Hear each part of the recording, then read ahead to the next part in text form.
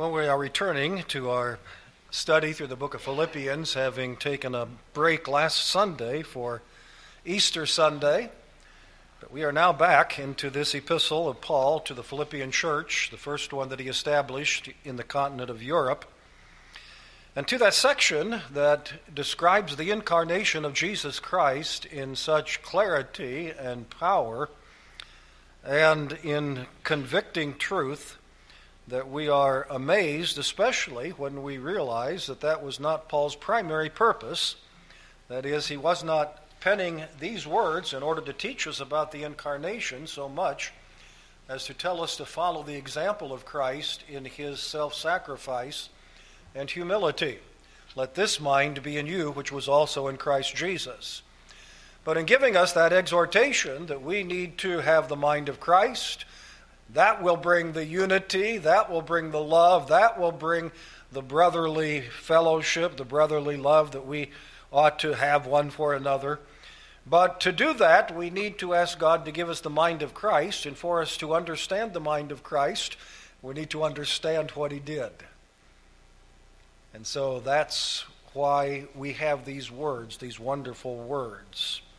He who was in the form of God did not consider it robbery to be equal with God, but made himself of no reputation, and took upon him the form of a servant, and was made in the likeness of men.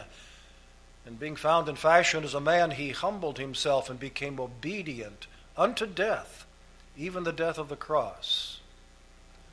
Therefore, this brings us to our text for today, therefore God also hath highly exalted him, and given him the name which is above every name, that at the name of Jesus every knee shall bow, and every tongue confess that Jesus Christ is Lord, to the glory of God the Father.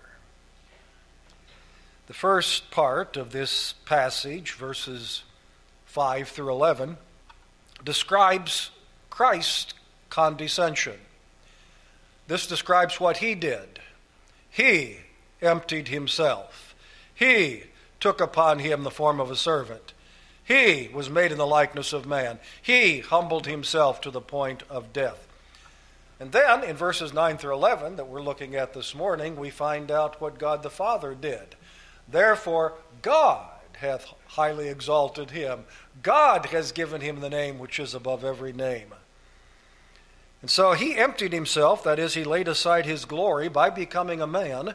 He did not divest himself of deity, for that was impossible.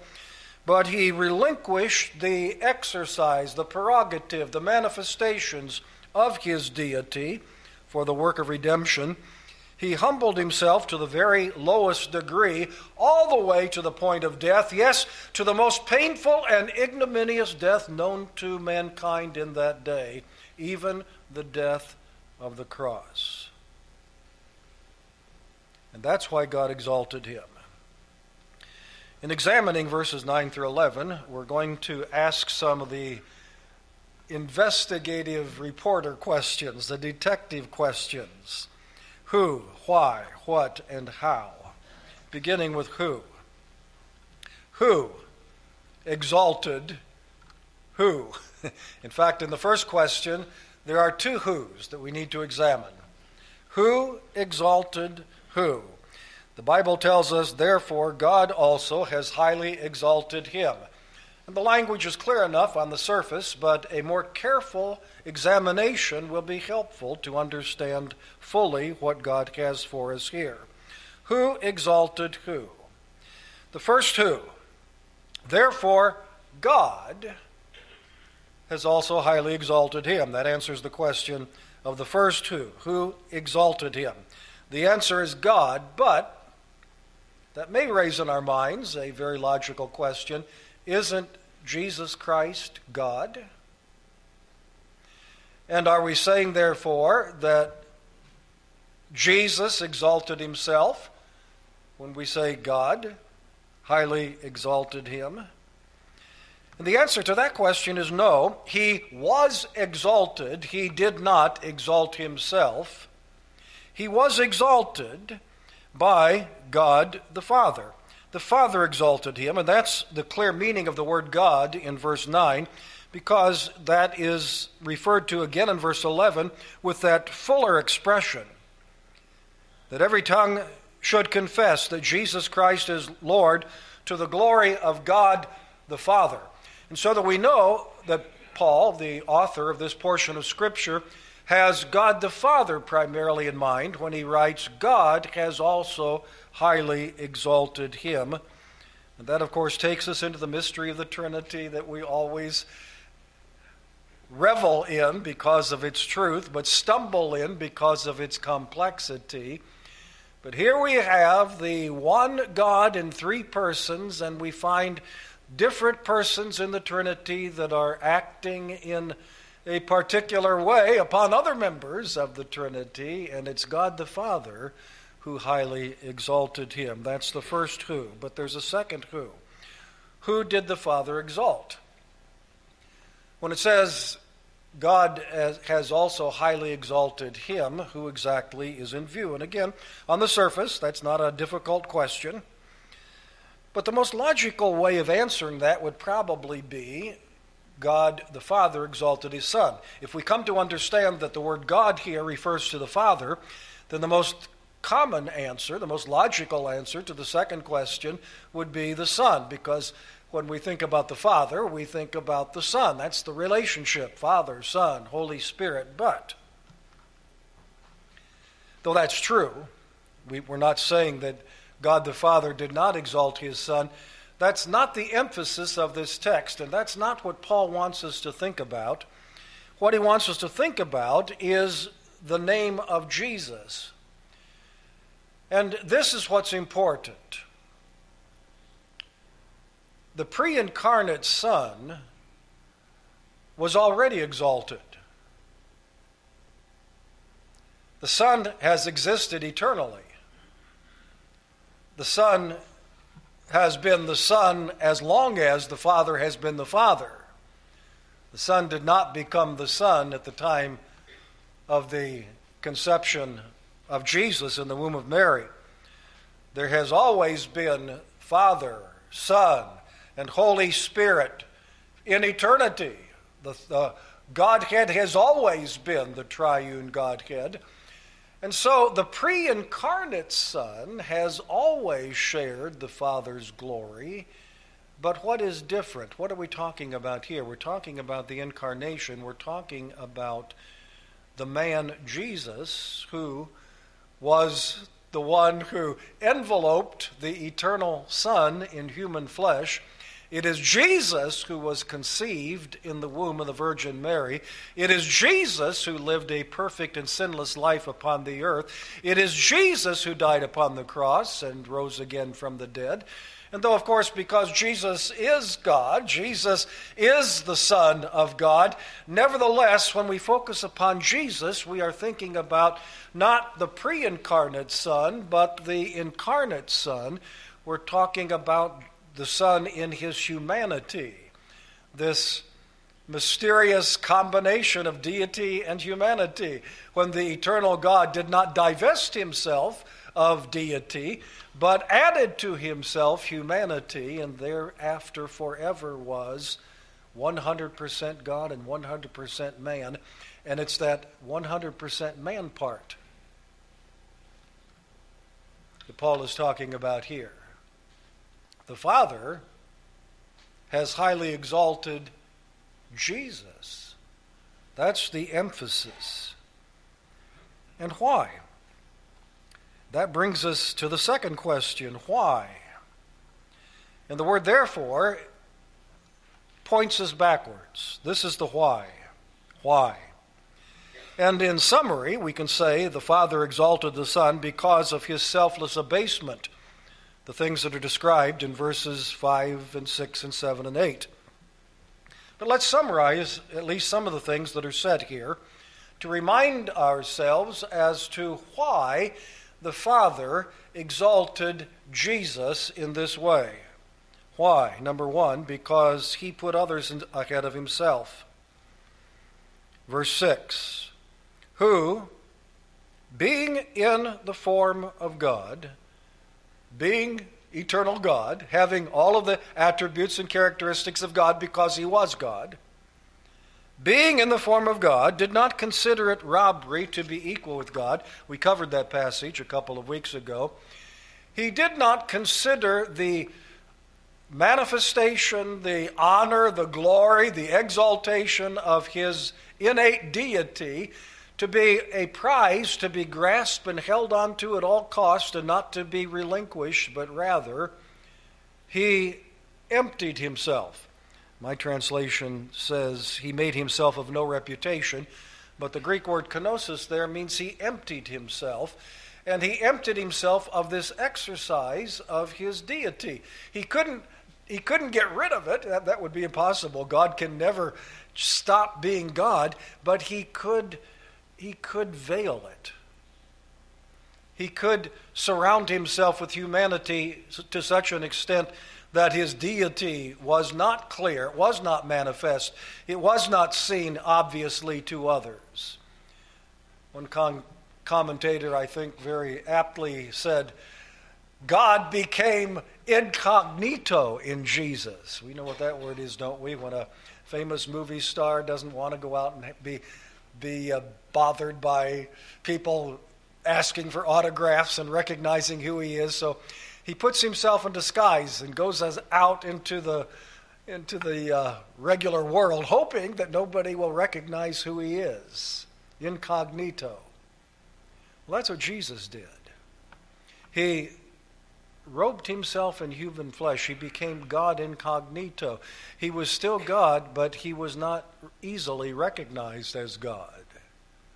No obvious glory, no obvious exercise of his power. Even when he performed his miracles, evidently, he called upon God the Father to perform those miracles. He had divested himself of his exercise of that power, but it was always available to him from his heavenly Father.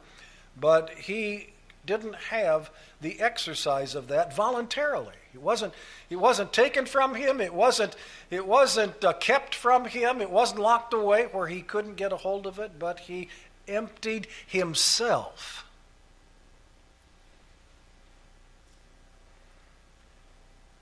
And why did he do that? Because that was necessary for redemption. In other words, what is he doing? He's putting others ahead of himself. He did not value his own glory above the needs of others. Therefore, because of that, the Father has also highly exalted him. Well, what else? Well, in verse 7 we learn that he made himself a humble servant. He made himself of no reputation, taking the form of a bondservant and coming in the likeness of men. He who is God Almighty, he who was supreme ruler, is supreme ruler of the universe, he who made all things, he who rules all things, he to whom all creation ought to bow and will acknowledge who he is. Nevertheless, he made himself of no reputation, so that people did not see him as this supreme almighty God of the universe.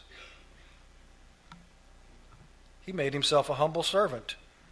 Instead of being the one that everybody, by right, ought to serve, he became the one who served others, demonstrating that by girding the towel around himself in the upper room in John chapter 13 and going around and taking the servant's place, the slave's place, and washing the disciples' feet.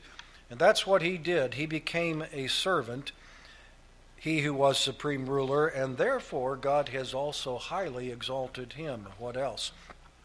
He submitted himself to the Father, you remember, verse 8. And being found in appearance as a man, he humbled himself and became obedient. He submitted himself to the Father's authority, the Father's will. He who was equal with the Father in every respect, equal with the Father in glory and power, became obedient to the Father for the work of redemption, and said, I came not to do my own, but my Father's will. Nevertheless, not my will, but thine be done. He became obedient. And number 4, he gave his life as a sacrifice for sin. He became obedient even to the point of death, yes, even the death of the cross. He who could not die as God, he whom death could not touch, because he is the very source of life, nevertheless took upon him humanity so that he could die, so that he could lay down his life in the work of redemption. He gave his life a sacrifice for sin. Therefore, God has also highly exalted him. That's why. Question number 3, what? And by this I mean, well, what exactly constitutes this exaltation? God highly exalted him. What does that mean? There are a couple of things that are not stated in this passage, but I think need to be mentioned, and then there are 4 things that are stated in this passage as the elements of his exaltation. But what is unstated? Well, what is unstated is his resurrection and ascension. But that's where the exaltation began. God raised him from the dead. That's where his condescension ended and his exaltation began. His condescension, his humility, his weakness, his servanthood, his being ridiculed and reviled and hated and put to death, and his doing nothing about it, not speaking out against it, not exercising his power to stop it, not calling upon a legion of angels whom he commanded in order to rescue him and set him free. But he gave himself completely and obediently to all of these things, and all of this was part of his humility, which began actually when he was conceived in the womb of the Virgin Mary. Can you imagine the God of the universe becoming a little cell, beginning life in the womb of a young maiden girl, and seeing that life develop like all human beings develop, and then being born like all human beings are born, and living in this world, and living in humility, poverty may be too strong a word, though there are elements of poverty in his life, but certainly living a very simple life, living among the lower classes, not elevating himself even in the estimation of society, keeping in mind that the most revered human being in society on the face of the earth, whoever that may be, is nothing but a little worm compared to the glory of God Almighty. But he didn't even exalt himself in the realm of society, but made himself of no reputation, took upon him the form of a servant. That's the way he lived, and his humiliation just continued on, down, down, down, down, down, until he suffered the ultimate humiliation of death. And they took his lifeless body off the cross, and they buried it in that tomb. But even there, even in the burial, there's a glimpse. He's buried in a rich man's tomb, a special tomb, a sepulcher that only the wealthier could afford. And that's not the way he lived, but there's the first glimpse is something happening here. And then on the 3rd day, he arose victorious and glorious, and with that resurrection, eternal body, and the grave was empty, and his power and glory are now manifested. And so in the resurrection and later in the ascension, as he goes back into heaven to his previous place of glory, his exaltation has begun. But there are 4 things stated in our text that constitute his exaltation. What are they? Number 1, he is exalted to the supreme position. That is, to enthronement with the Father. Therefore, God also has highly exalted him. Highly exalted him. And that terminology means exalted to the highest position possible. And what is the highest position in this universe? It is the throne of God in heaven. You can't get any higher than that. And this says he's exalted to the highest position possible. Co-regent with the Father. He humbled himself. God exalted him, not just a little bit, not even a lot, but to the highest degree possible. He not only ascended back to heaven, but he didn't ascend back to heaven to be with the angels and even the archangels and to serve with them, but he ascended back to heaven, and the Father said, sit down here upon my throne, or sit down here upon your throne, which is next to my throne, as we rule the universe together.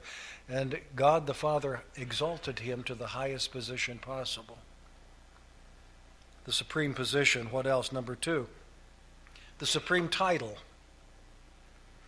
God the Father gave him the name which is above every name.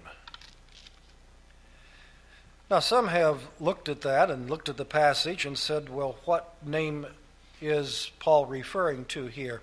Is he talking about the name of Jesus?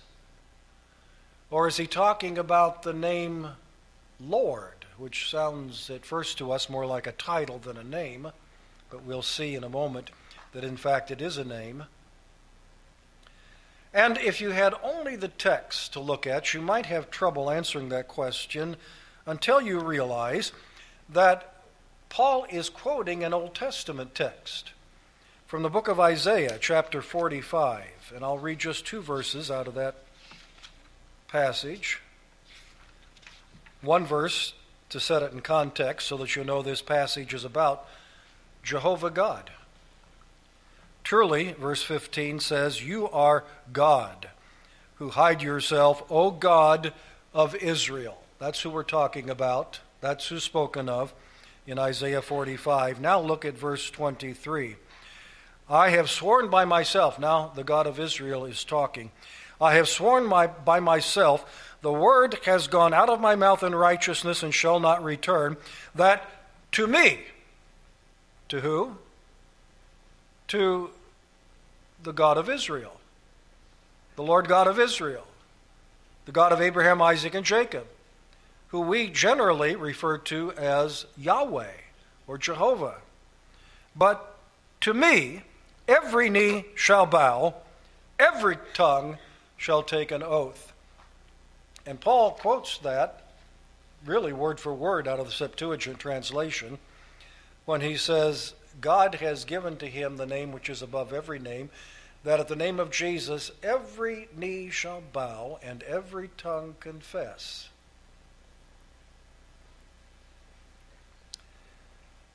So the name that is referred to here is not the name of Jesus, although that's important and closely connected, but it's the name Lord,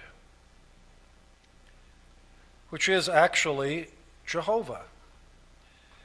Paul, of course, like most of the Christians, Jews and Christians in his day, studied their Old Testament scriptures out of the Septuagint, the Greek translation of the Hebrew Old Testament. And in the Septuagint, the word kurios, the very word that is used here, is used 6,000 times to refer to Jehovah.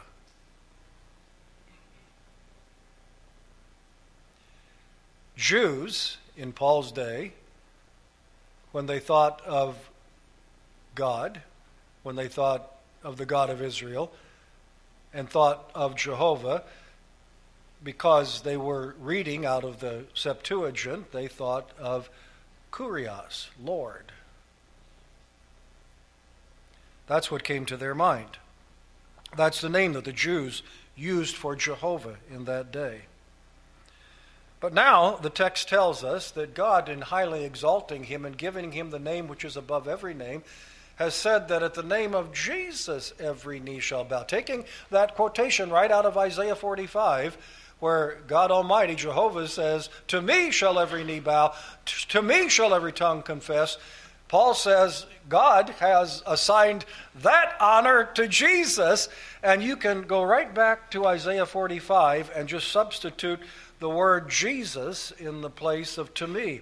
You can come back to verse 23, where God says, I have sworn by myself, the word has gone out of my mouth in righteousness and shall not return, that to Jesus every knee shall bow, and every tongue shall take an oath. Every tongue shall confess at the name of Jesus. And by doing that, Paul, by the Holy Spirit of God, is transferring universal homage to Jehovah to Jesus. We shouldn't be surprised. Jesus himself has been preparing us for this all along if we've been paying attention to what he said. There are many references in the Gospels to other Old Testament texts that in the Old Testament refer to Jehovah, but in the New Testament are applied to Jesus Christ. But just one. Remember when Jesus was talking to the Pharisees and they were bickering and arguing with him about his claims of deity, and he said this in verse 24, John chapter 8, unless you believe that I am, you will die in your sins. Your Bible says I am he, but he's in italics. That's not there. Unless you believe that I am, unless you believe in the Greek ego of me, unless you believe that I am, well, what is that? Well, what did God, Jehovah, reveal himself to be to Moses in the wilderness at the burning bush? When Moses said, who shall I tell Pharaoh sent me? God said, what? I am that I am. You tell him that I am has sent you unto him. And Jesus said, unless you believe that I am, you will die in your sins. Do you hear me? That's what Jesus said. Those of you who may have questions about the deity of Christ, those of you who may have difficulty accepting that Jesus is in fact Jehovah, this is what Jesus said, except you believe that I am, we could say, except you believe that I am Jehovah, you shall die in your sins. So are we surprised that when God has highly exalted him and given him the name which is above every name, the name that he gives him is Jehovah? To Jehovah shall every knee bow and every tongue confess. But Jehovah is Jesus, so to Jesus every knee shall bow and every tongue confess. Jesus indeed takes the highest station, not only a high station, but the highest station. That's why the songwriter said, hark those bursts of acclamation, hark those loud triumphant chords. Jesus takes the highest station. Oh, what joy the sight affords. Crown him, King of kings and Lord of lords. The incognito Jesus is gone forever. He's been exalted to the throne of God, and to him is given the name Jehovah.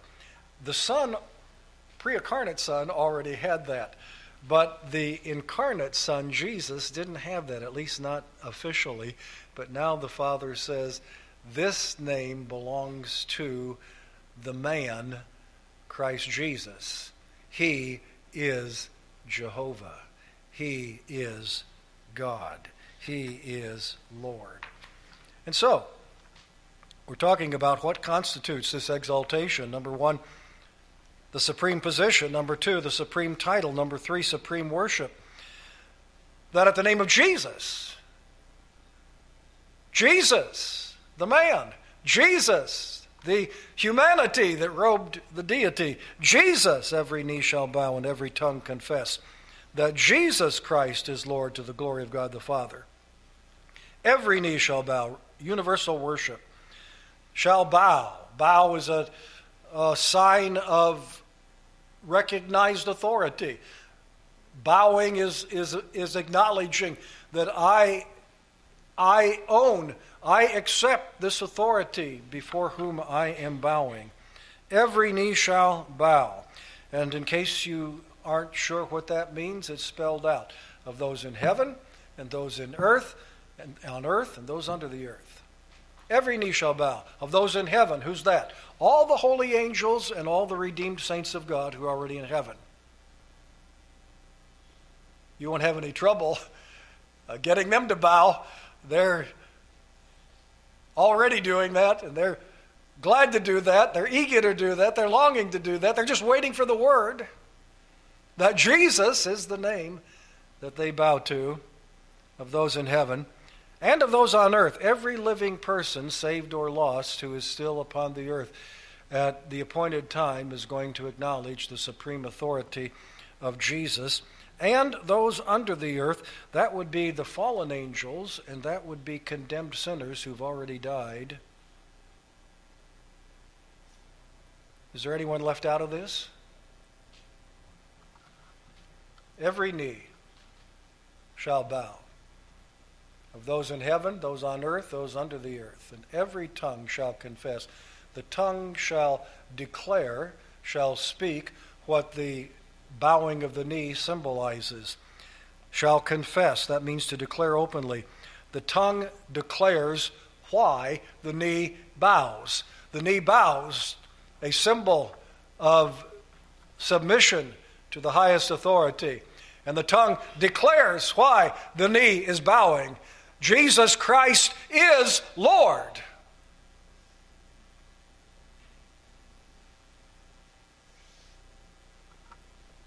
Supreme worship.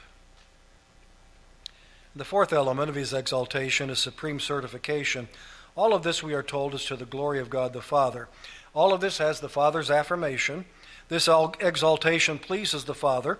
This exaltation delights the Father because he delights to exalt his Son Jesus, and he particularly delights to honor him because of his willingness to do this work necessary to redeem fallen sinners.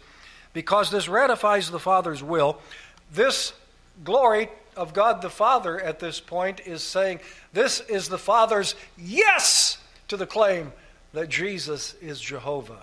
Yes, I affirm that fully and completely. That brings me honor and glory and delight. Supreme certification. Which brings me now to my fourth question, how? How does this apply to us? Well, three things that I think are in the passage that this ought to apply, we ought to apply to our lives. Number one, it informs our understanding of Jesus. It tells us who Jesus is. If we have any doubts, any questions about it, this tells us most clearly that Jesus is more than a supreme teacher, though he was that. He's certainly more than a noble martyr. He really wasn't a martyr at all. He voluntarily gave his life a ransom.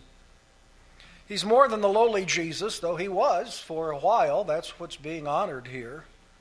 But he is God incarnate. He is the supreme ruler of the universe. It shows us that Jesus Christ is Lord. He is God. He is Lord in the sense that he is Jehovah.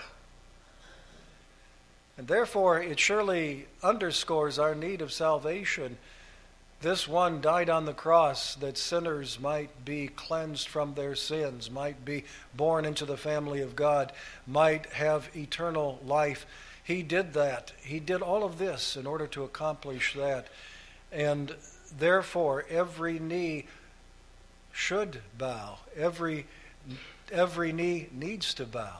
Every tongue needs to confess now that Jesus Christ is Lord, to the salvation of your soul. You're going to do it eventually anyway. Why be stubborn until the day comes when you can't stop doing it? Can't stop from doing it.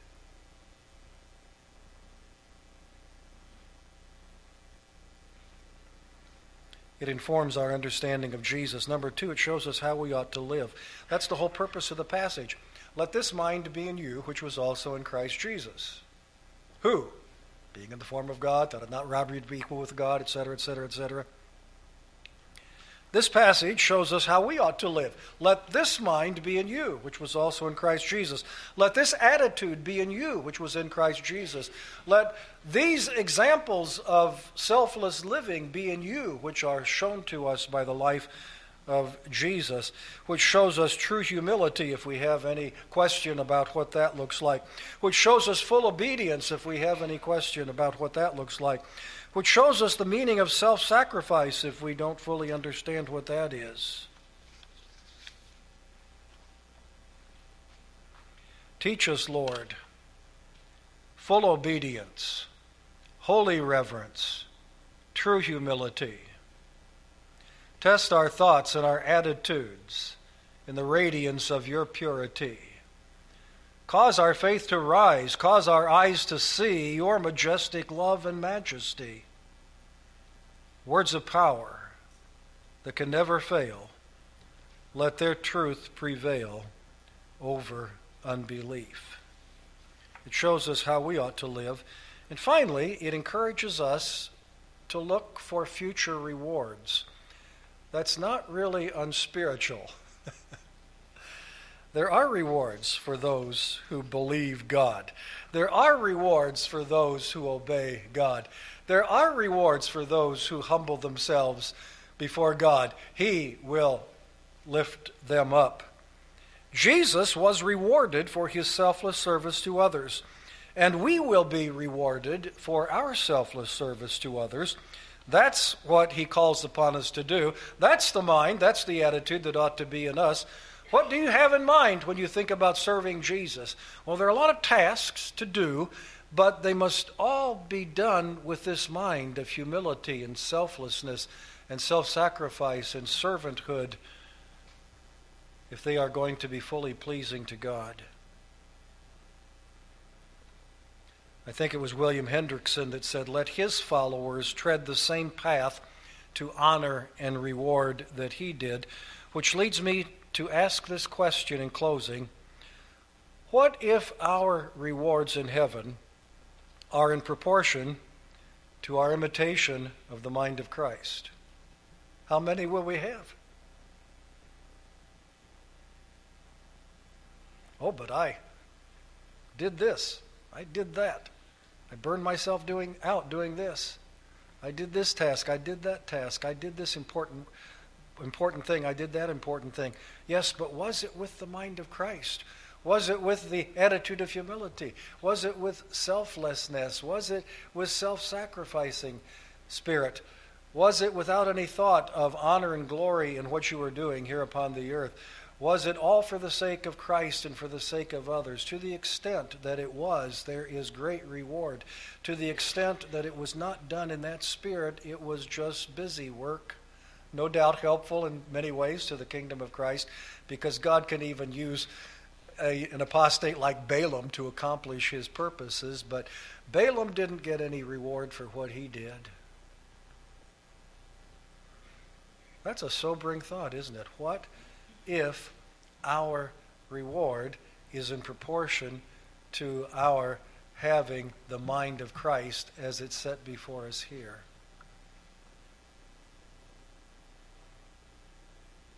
It ought to cause all of us to search our hearts and to confess our sins, our pride, our selfishness, and ask the Lord to help us to serve him with the mind that is in Christ Jesus.